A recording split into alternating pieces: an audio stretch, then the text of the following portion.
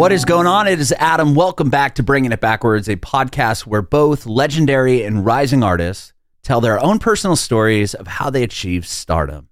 On this episode, we had a chance to chat with Georgia over Zoom video. Georgia was born and raised in London and talks about how she got into music. She comes from a very, very musical household.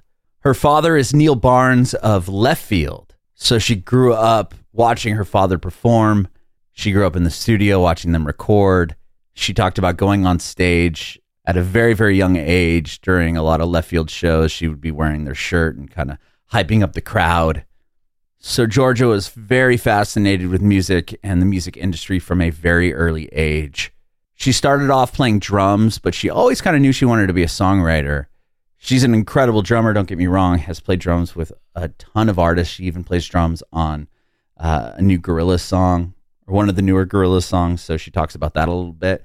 But we hear about her songwriting career. She went to Brit School, which is where like Amy Winehouse and Adele went to school, so she talks about that experience.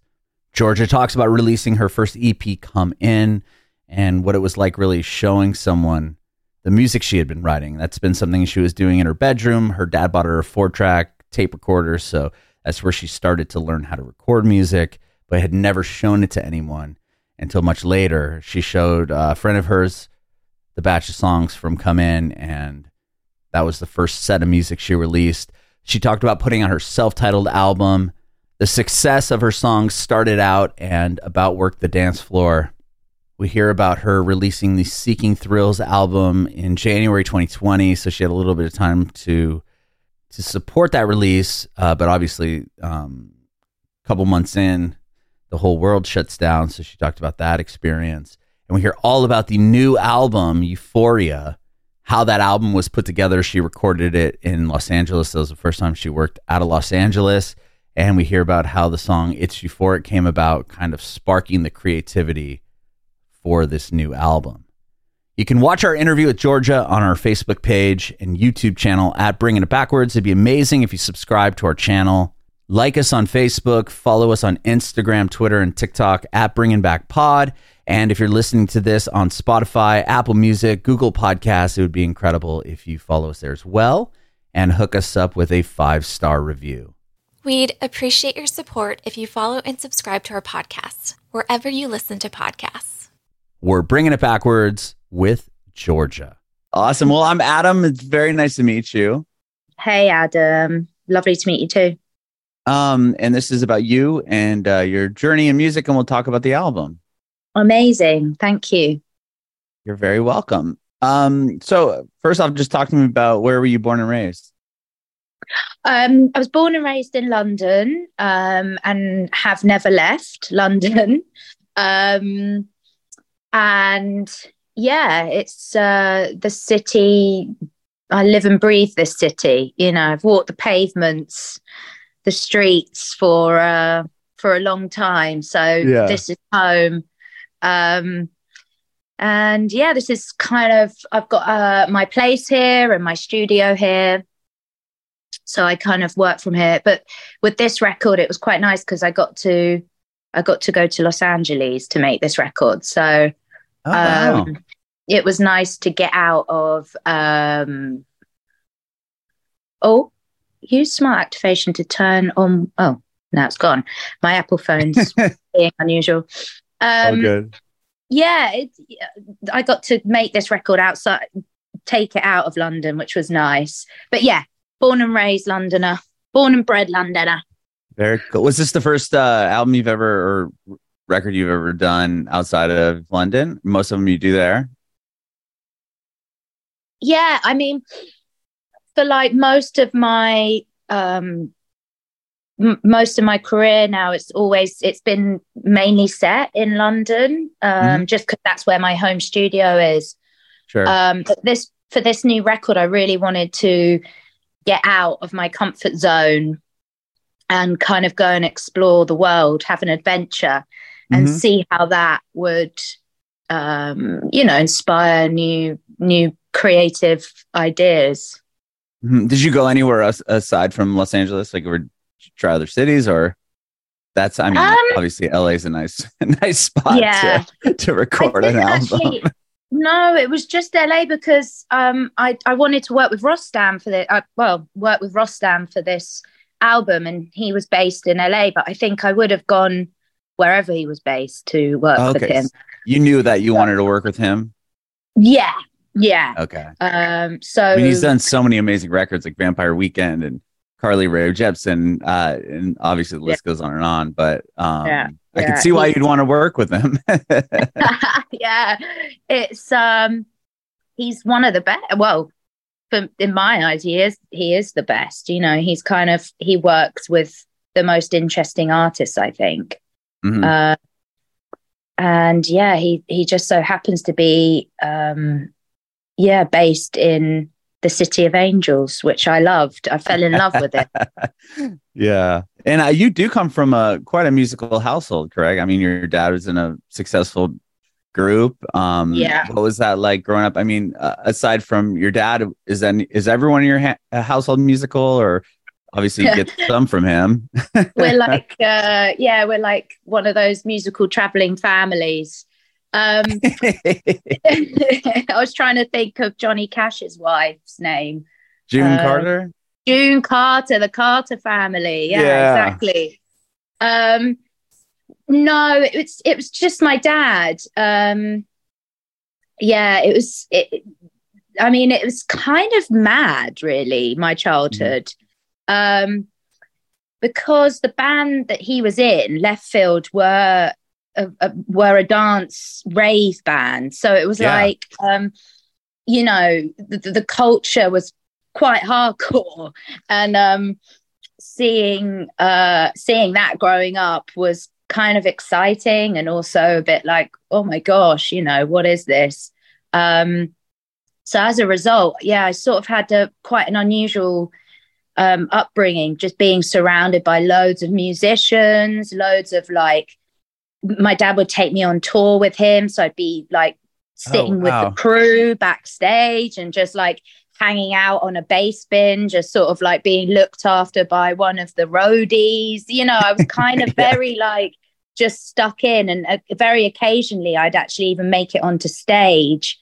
They would bring me on stage and I'd have these little pigtails and a Left Field sort of top, and I'd be like this mascot, and I'd go like this. I'd put my hands up and the whole audience would do that back to me.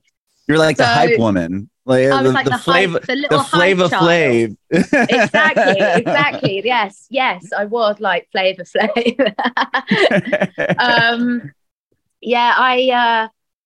I just really, from the get-go, was sort of like enamored by the world of music.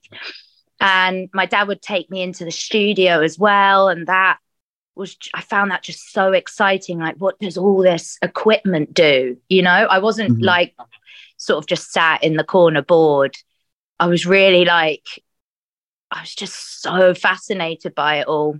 So I think, it's not a coincidence that I've become a musician. Sure. I think definitely the upbringing of just being around so much music definitely had an effect.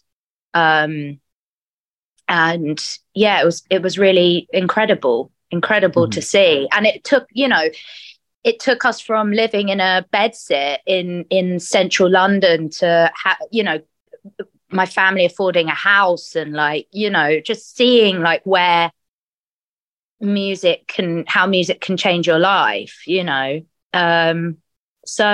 interesting. So you kind of, you were around when his career really started to obviously change. I was as far as like success. I was born when they were going from underground to mainstream. So wow. Yeah, I really did see as a kid, I was like, it was kind of amazing to see, really. And obviously that whole UK 90s dance scene, like Chemical Brothers and Underworld, Orbital, Left Field, Massive Attack, Prodigy even, they all went from like being relatively poor musicians to being really wealthy musicians. Right, really successful musicians. Really successful, yeah. And so yeah, it was interesting to see that, you know, in fruition. And you know, it's not always the case, but you know, it was definitely quite like, oh, you can actually have a career in this, you know. Yeah, pretty inspiring, I'd imagine, to watch that. Yeah, for sure. Yeah, really inspiring. And you know, I think though, as a kid, it all seemed rather mystical and magical. Little did I know how much work was actually going on behind the scenes, you know. Right. I think as a kid, I was like, wow, this just happened so quickly. But, you know, my dad and his ex-business partner, Paul, who they started Left Field, you know, they had like 6 years prior to that of just like, you know, gigging, grinding, exactly. So it was quite interesting. The fact that when I got signed, I sort of just thought, oh, is this going to happen overnight? You know, like my dad.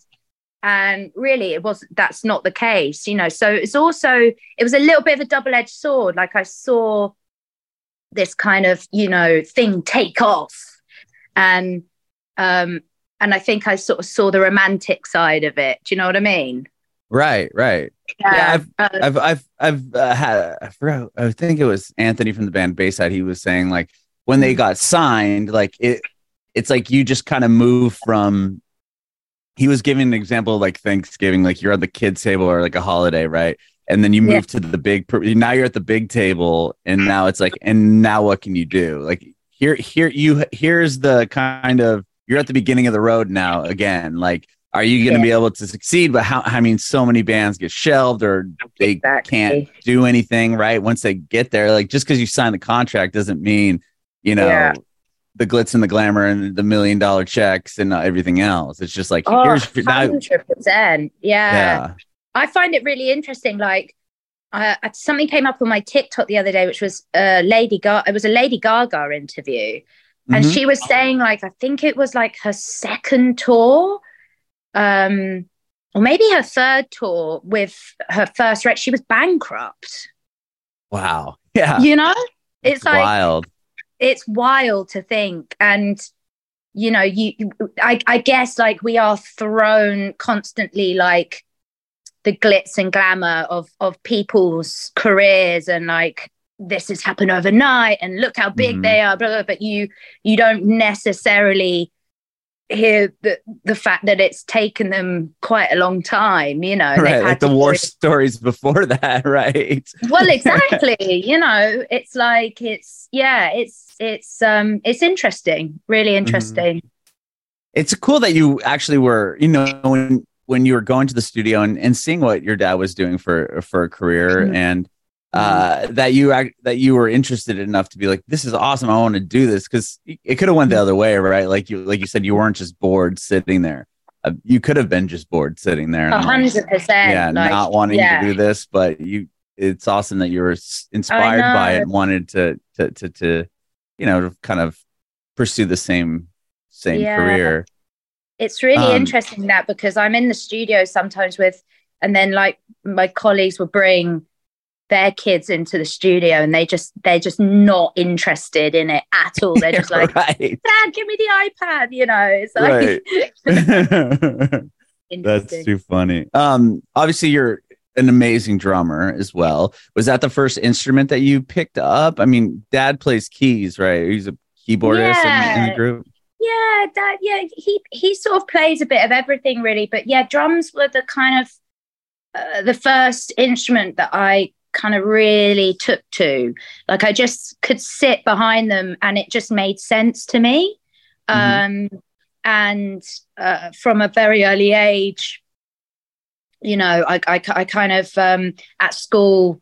There was like music rooms with drum kits in them and various other things, and I just sort of I would take myself away and get into the music room, try and play them, and then it just kind of went from being, oh, I can do this, to like, oh, now I'm gonna I'm going to listen to drummers that I want to try and emulate or learn off.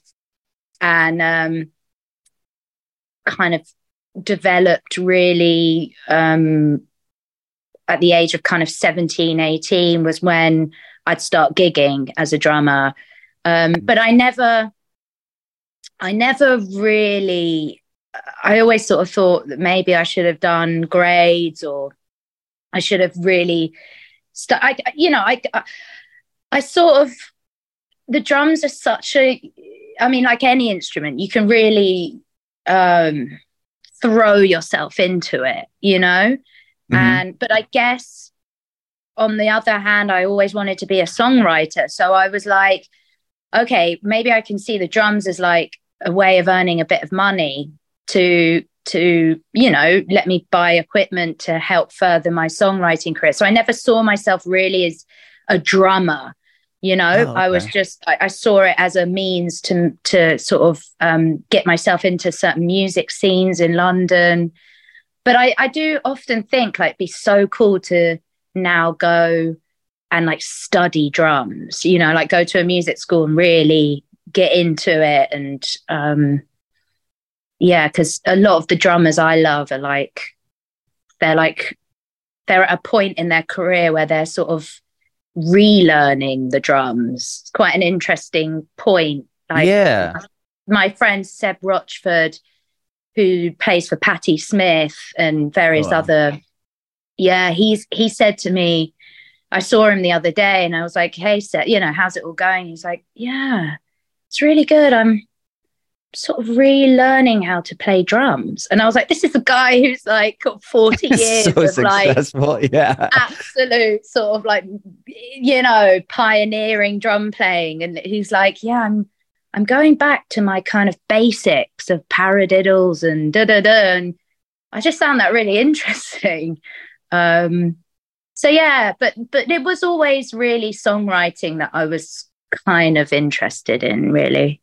When did you start that? I mean, I did read that you went to like Brit School, which produced obviously Amy Winehouse and Adele, Leona Lewis, I think went there. But like, did you go to the Brit School as a drummer, or when you went there, you kind of knew that you wanted to write songs? Like, when did that start? No, I actually went there on the basis of being a songwriter. We had auditions, and I played guitar and I sang, I think, a Joni Mitchell song, and I got in. Oh wow! So not even as a drummer. No. I mean, it was.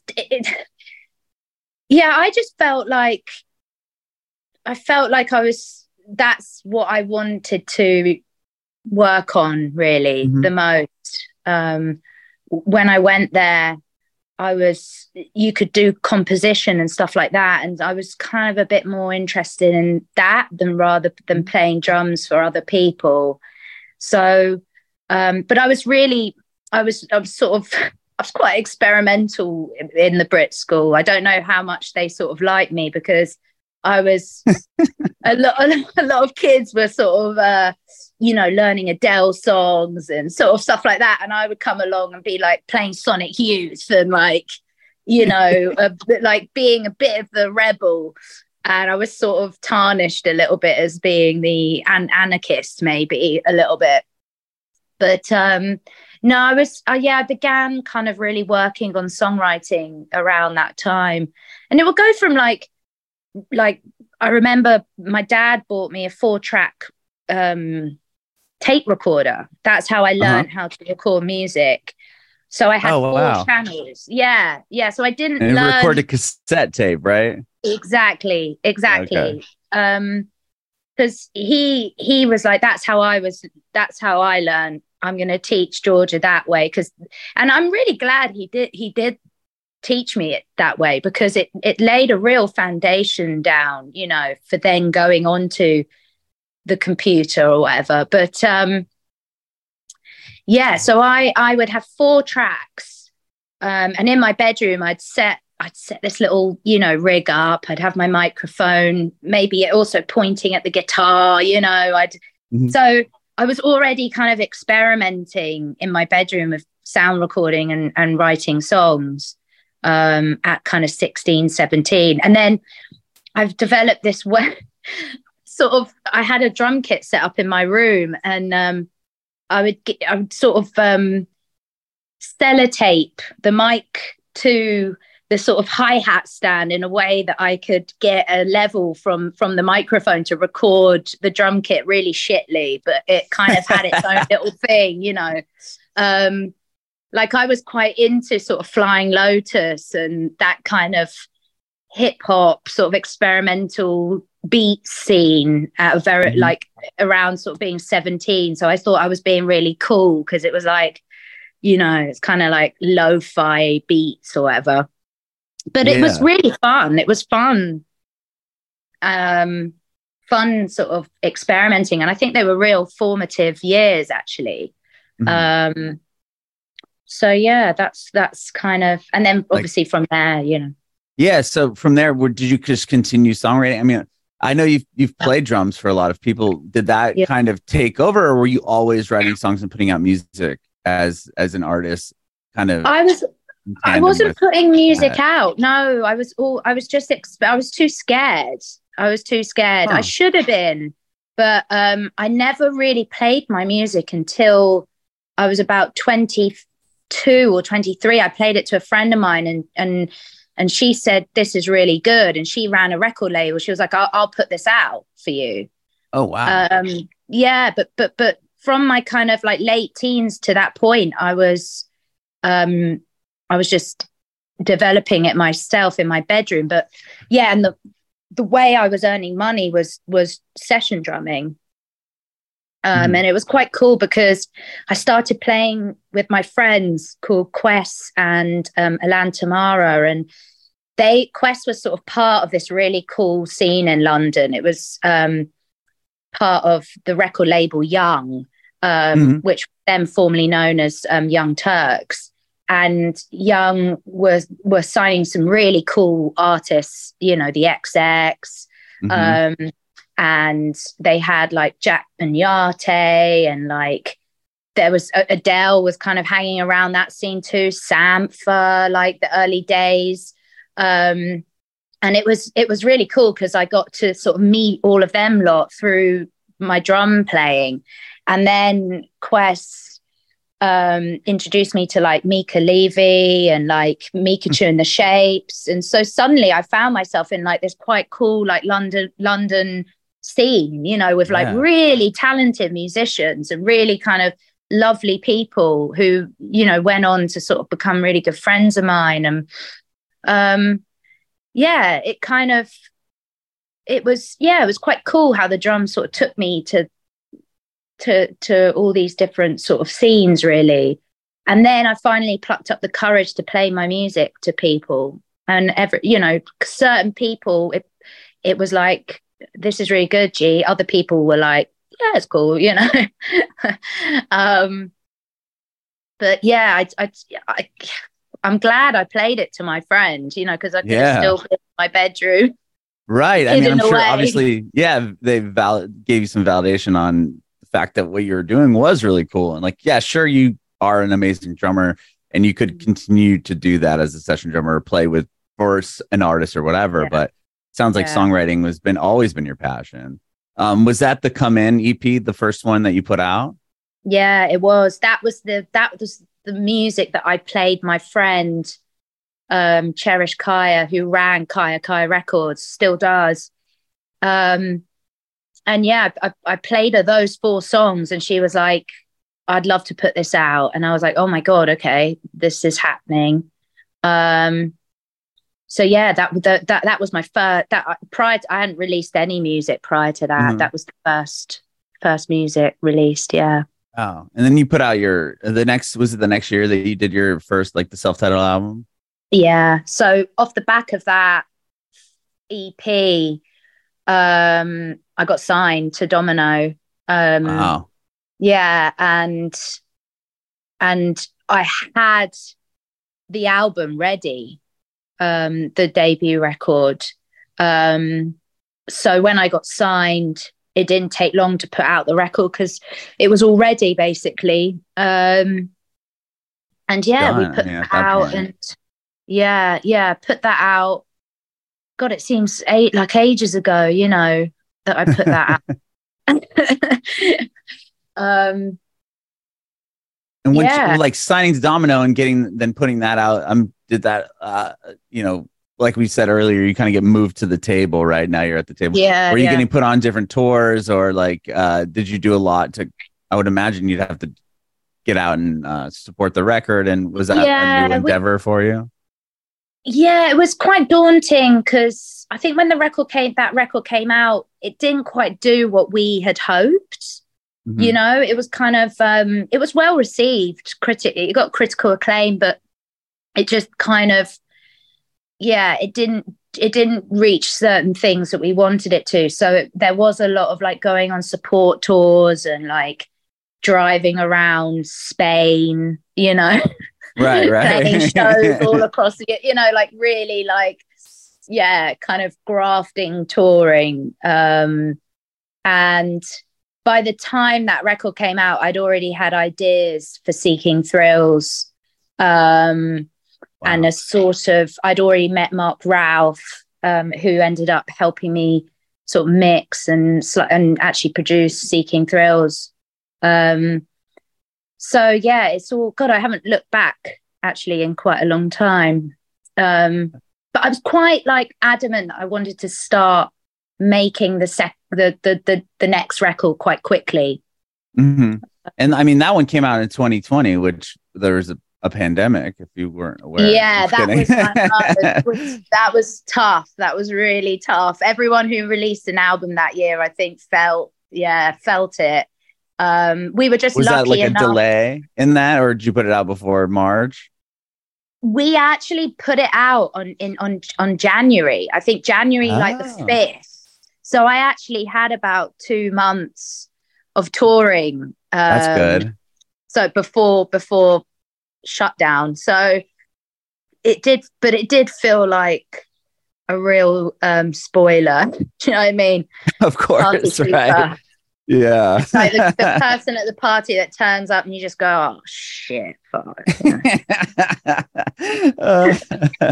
And like after, I mean, obviously it's great that you were able to support that that album and everything. Like when you put out About Work the Dance Floor, was that like kind of where everything really kind of exploded for you, or was that a song that picked up later? Or I mean, even with Started Out, those are massive for you. I know. It was really Started Out that broke me onto UK radio, which was really actually an important aspect of that whole campaign. And then, yes, when About Work the Dance Floor was released, it really, I think, kind of spiked. You know, people thought, okay, this girl isn't just like, it's not just a fluke that started out, right. Has gone on radio. You know, this girl can write. She's got something. And I think because that song has got quite nostalgic kind of references, it kind of hit all age groups. Mm-hmm. And I do feel like that when I sort of, without knowing it, but that the year that About Work came out was also the year that The Weeknd put dun dun dun dun dun dun dun. Oh, is that Blinding Lights? Blinding Lights. So there was a kind of like a bit of an 80s sort of revival going on. Yeah. So I think it just kind of hit that whole kind of thing, really. But yeah, it's still, when I play it, you know, About Work the Dance Floor, people still love About Work the Dance Floor, even though the title doesn't make sense. I was going to ask you about that.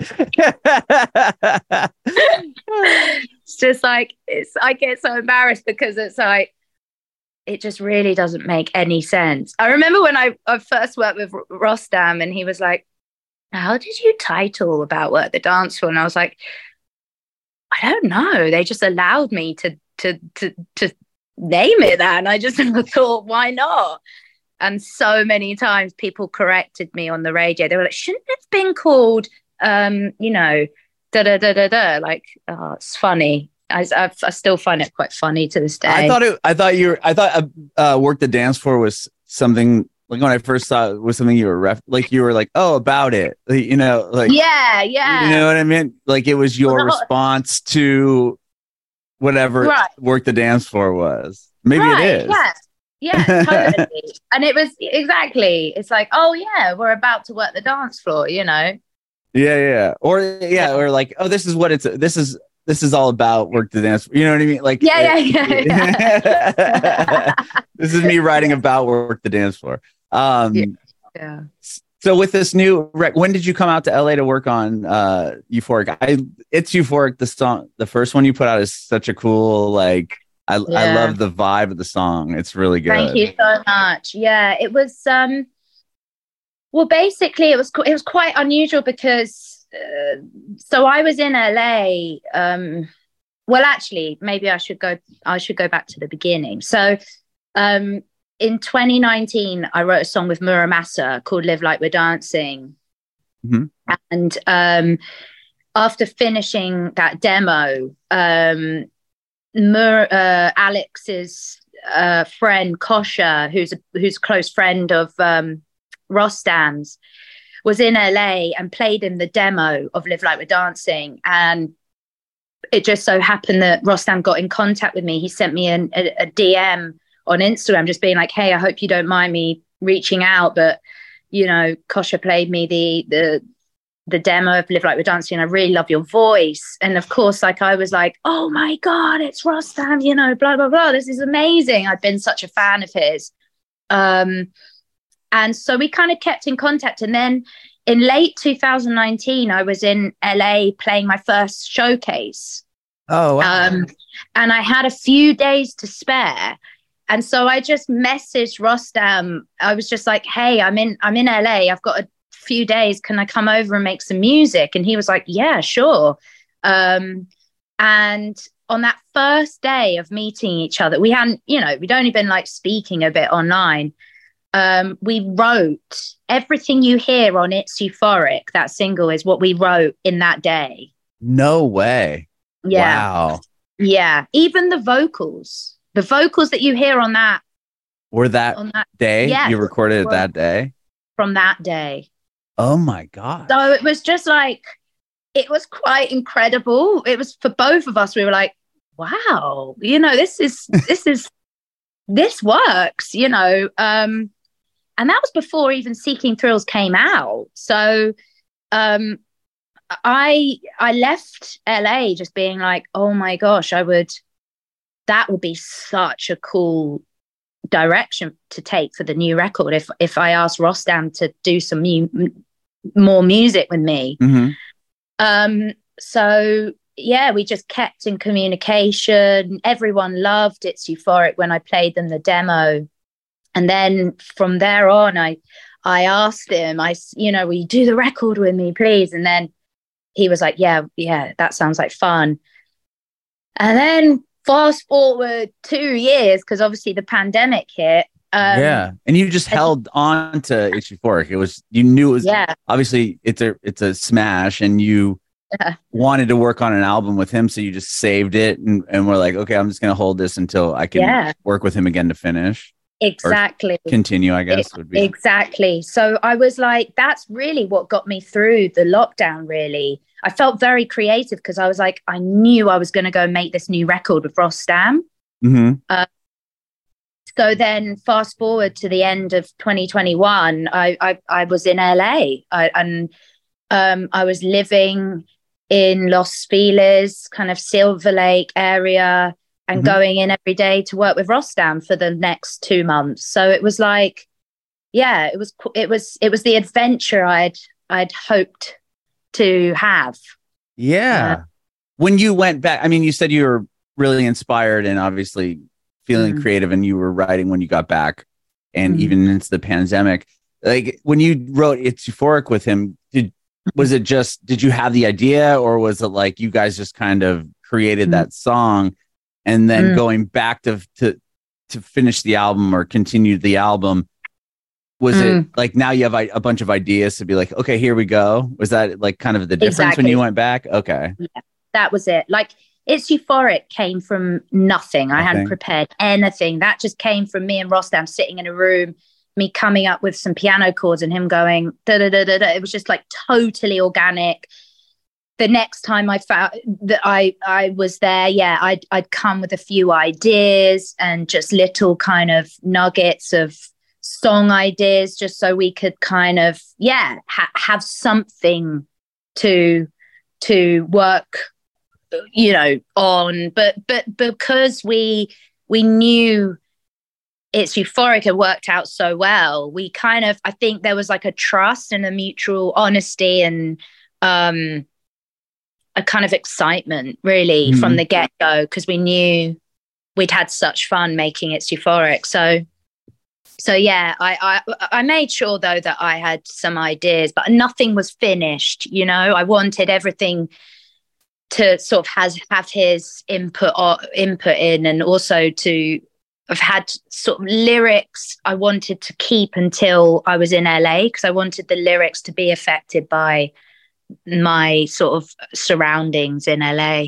Oh, okay. So you didn't have all the lyrics done. It was just bits and pieces and ideas. Exactly. Okay. Just like little things like melodies that would kind of be like, da, da, you never know, you know, like sort of melodies that had some little kind of lyrical content. In them, but not, you know.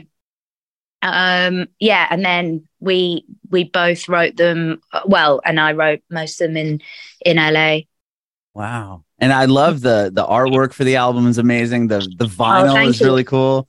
I saw an Instagram video of you like signing a bunch of stuff. Does that on that first pressing, is it all are you autographing selective stuff? Like, what does that look like? I'm just curious for your listeners or your fans. So with the first, I think 500 pressings or whatever, it comes with a Polaroid of the album artwork. So I was signing those. So you get like a signed Polaroid, which is quite cool. Yeah, we put a lot of work into the artwork.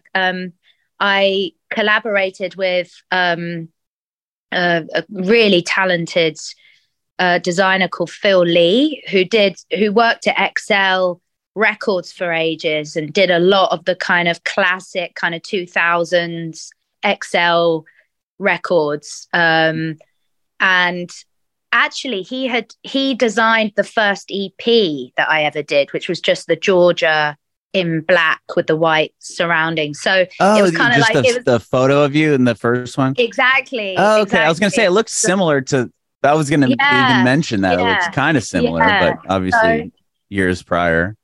Yeah. So when it came to, he just suddenly had this. He listened to the music. He was like, "Gosh, this is like a Technicolor record." And then we kind of went from there. We were like, wow, it'd be cool if I was just like surrounded in aura colors. And the album feels very like that. Do you know what I mean? And I always it's like uplifting and just like the song. I mean, the song title and the lyrical content to the music makes so much sense. It's just like, like you're in this like it's just like this uplifting vibe. Exactly. And I really wanted the art, we wanted the artwork to match the music. So it was great to work with him. And I'm so happy. Like actually a few days ago, I went to my record label and I actually held a physical copy. And, wow. And it was just so incredible to like get to this point in time, like fast forward like 3 years and you're like, it's in my hands. You're holding it, right? I'm holding it, and it's really cool because also the sleeve is like this metallic color. Oh, really? So it's really cool. It's almost like a mirror with these colors, and then my face on it. It's really. I'm not just saying that because it's my album. The artwork is really. It's quite cool. It's a bit like that XX Coexist album when they had the mirror. I know exactly what you're talking about. So it's got that, but it's colored metallic coloring. It's wicked. It's really cool. Really, and the cool. vinyl's pink too, which is cool. The vinyl's pink. I know. I chose that pink color because that was the color that I sort of that kind of golden hour of LA where it's kind of like pinky, orangey, like, I don't know, it feels like melted marshmallow or something like that. Do you know what I mean? Yeah, it kind of gives me, even the pink is like, you have that pink cloud feeling. You're like, oh, this is like, everything's great. Like, this is, I don't know. And it kind of even goes along. Is the album in full, is it pretty, not, I don't want to say it sounds like similar, but is it pretty uplifting, the whole album? Okay. Yeah, it really is. Like, Rostam and I were both in a state of like, we need to write an uplifting, optimistic record, you know, because it felt like you could have quite easily come out of that pandemic and written like really intense, like, that's what I was thinking, really sad stuff, and you kind of went the opposite direction. Yeah, and you know, some artists did. They kind of, it was their introspective hour. But for me, I don't know. The elements of dance music I love are always the kind of optimistic meanings behind the lyrics, and the sort of uplifting textures in the music. And both of us were very adamant of that. Like, you know, people got to listen to this record and just feel, you know, feel good. Exactly. Yeah. Well, I love what you're doing thus far. And I think I'm going to have to pre-order that vinyl. I was looking at it earlier. Yeah. Vinyl. Honestly, I'm not just saying that. It is because it's my record. It is like, genuinely, I was like, wow, this is fucking cool, you know? Yeah. And then you have shows coming up in the end of fall into summer, or I mean winter, I guess. Yeah, I do. I have some shows coming up, and we're kind of like, you know, building it up to hopefully then next year doing like full on tours. So yeah, but I'll be coming to America, which I'm really happy about. Oh, you are? Okay, I was gonna ask. Yeah, because this album, I really want to, I don't know, I just really want to tour America. I love America. I loved my time there.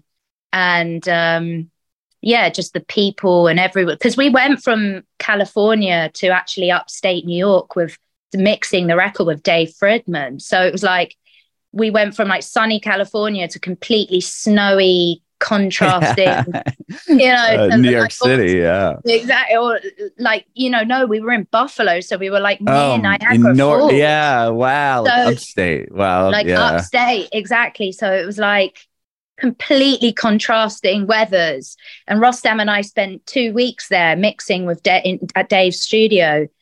So it's just like I got my mini adventure with this record, and hopefully with touring it can do the same, you know, take me on an adventure. I hope you. I recently moved a couple of years ago, moved to Nashville, Tennessee, but I'm from San Diego, cool. So maybe you'll come through the South. Like, that'd be great. I really hope so. I mean, I've always wanted to go to Nashville. Obviously, being a musician, it's the epicenter, isn't it? So a bit, yeah. Big songwriter community here. Johnny Cash, as you brought up earlier. yeah. Like, gosh, everyone, you know. That's definitely a goal, to end up in Nashville. That'd be cool to see you here. Hopefully, the tour will make its route to the South. But awesome. I appreciate your time, Georgia. Thank you so much for doing this. This has been such a fun conversation. Thank you. It's just great getting to meet people like yourselves, and like I love this bit of the sort of whole campaign. It's like people are hearing it and intrigued, and it's cool. It's really cool. Really exciting. I have one more question, but I actually really want to ask you something that I saw because you're on the Gorillaz record. Yeah. Like, I am. Yeah. Did you drum on the record, or like because you're credited as a drummer, right? Yeah. So like that, I'm a huge Gorillaz fan. I'm not sure. I would imagine you probably are, and Blur and everything else that Damon Albarn's done. Yeah. What was that like, being asked to do that? Oh, it was amazing. It was like definitely like pinch myself. Career. And Peter Hook was on it too, right? Did you? Yeah, and getting to know Peter, getting to know Hooky was like I was just like, fuck, I'm sitting next to Peter Hook. Like, this is a legend, Yeah, So, right. and my dad was the biggest Joy Division fan, like huge, sure. like without Joy Division. So Joy Division was like played in the household for like, since I was a kid. So it was like, I was That's actually amazing. Genuinely starstruck when I met Peter. It was amazing. It was just amazing to get to see the whole kind of Gorillaz operation and Damon kind of his talent in that sort of project. It's incredible. And it was like it's great because once you've done something with Gorillaz, you're always part of the family, and they very much see that as it's a family thing. So I feel very grateful to have been welcomed into that family. Yeah. Pretty soon you'll have an avatar of yourself. That'd be cool. Well, Georgia, again, thank you so much. My last question for you is if you have any advice for aspiring artists. Wow. Yeah. It's a hard question to answer, but just believe in yourself, and I think listening to your gut, and to your intuition, if something doesn't feel right, don't, just follow your intuition. If something feels good, go with it. If something, is like somebody saying stuff that you don't quite agree with, then, you don't have to agree with them. I think just believing in your own lane, I think is important.